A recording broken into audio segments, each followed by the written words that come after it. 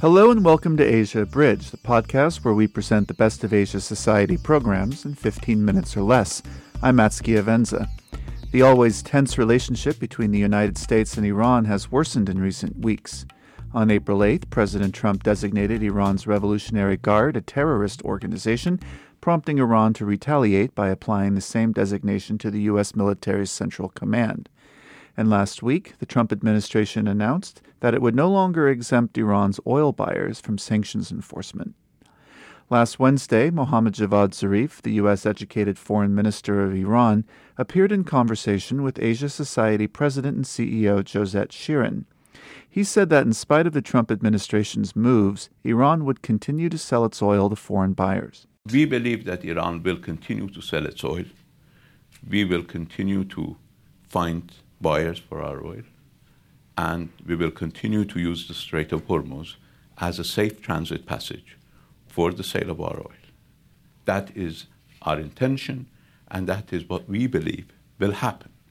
But if the United States takes the crazy measure of trying to prevent us from doing that, then it should be prepared for the consequences. Zarif said that Iran was unfairly maligned for its role in the Middle East, the product of an obsession with the country driven by what he called the B Team, U.S. National Security Advisor John Bolton, Israel Prime Minister Benjamin Netanyahu, Saudi Arabia Crown Prince Mohammed bin Salman, and United Arab Emirates Crown Prince Mohammed bin Zayed.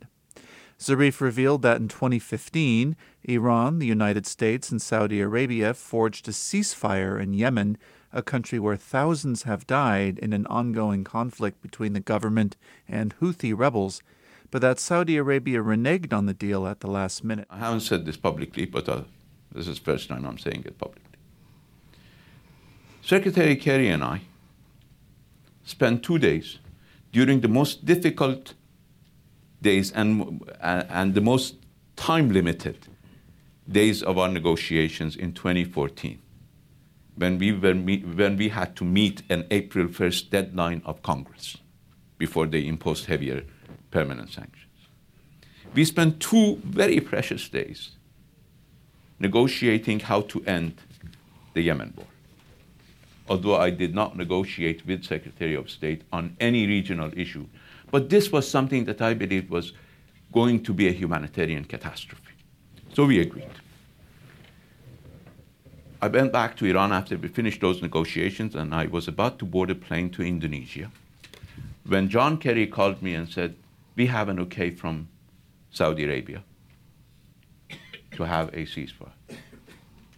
I called my deputy because I was boarding the plane, and I told him, if John Kerry calls you, go ahead. Tell the Yemenis, who had promised us that they would observe, to stop the war.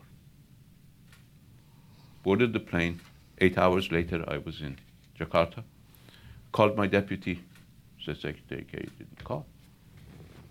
Called John Kerry. He said, unfortunately, Saudis reneged. Fine. This is April 2014, just when the war started in Yemen. April 2015, sorry. Now Yemen is into its 4th year. What did they say? They said, we'll beat these guys within 3-4 weeks. So now it's 3 years and some, and the war is continuing. But my point is, the following day, President Obama had a press conference. He accused Iran of waging war in Yemen. He said, yesterday, your allies reneged. Why are you accusing Iran? We wanted peace. At that time, it wasn't the B Team. So I'm not obsessed with the B Team. The B Team is operating today. It's an obsession on the part of the United States to contain Iran, to take action against Iran. It doesn't work. In recent years, Iran has received widespread condemnation for detaining foreign nationals, such as the Washington Post journalist Jason Rezaian, who was in attendance at Zarif's talk, and Nazanin Zaghari-Ratcliffe, a British Iranian held since 2016. Zarif said that several Iranians are imprisoned in Western countries and that he offered to negotiate a prisoner exchange with the United States, but the U.S. has so far ignored him. We have an Iranian lady in Australia who gave birth to a child in prison, not even on bail, inside prison, on an extradition request by the United States because she was responsible as a translator in a purchase of some transmission equipment for Iranian broadcasting company. That's her charge. She's been lingering in an Australian jail for the past 3 years. Now, we hear about Nazanin Zaghari and her child, and I feel sorry for them, and I've done my best to help, but nobody talks about this lady in Australia who gave birth to a child in prison, whose child is growing up outside prison with his mother in prison. So, what can I do as a foreign minister?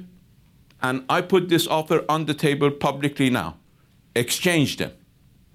All these people that are in prison, inside the United States, on extradition requests from the United States, we believe their charges are phony. The United States believe the charges against these people in Iran are phony. Fine. Let's not discuss that. Let's have an exchange. I'm ready to do it. And I have authority to do it. We've informed the government of the United States 6 months ago that we are ready. Not a response yet. If they tell you anything else, they're lying. Zarif said that Iran would not easily give in to the wishes of the United States or President Trump. He thinks, through further pressure on Iran, the so-called maximum pressure policy, he can bring us to our knees. His mistake. We have 7,000 years of history. We've had battles. We've had losses. We've had victories. Usually we haven't come to our knees. And this won't be an aberration of that. We don't look at history in terms of 2, 4, and 6-year terms as usually people do, whether they're members of Congress or in the administration or in the Senate. We look at history in millennia. And our dignity is not up for sale. Thank you for listening to Asia Abridged. If you want to hear more, you can check out our show page at asiasociety.org/podcast. And you can also subscribe on iTunes and follow us on Twitter and Facebook at Asia Society.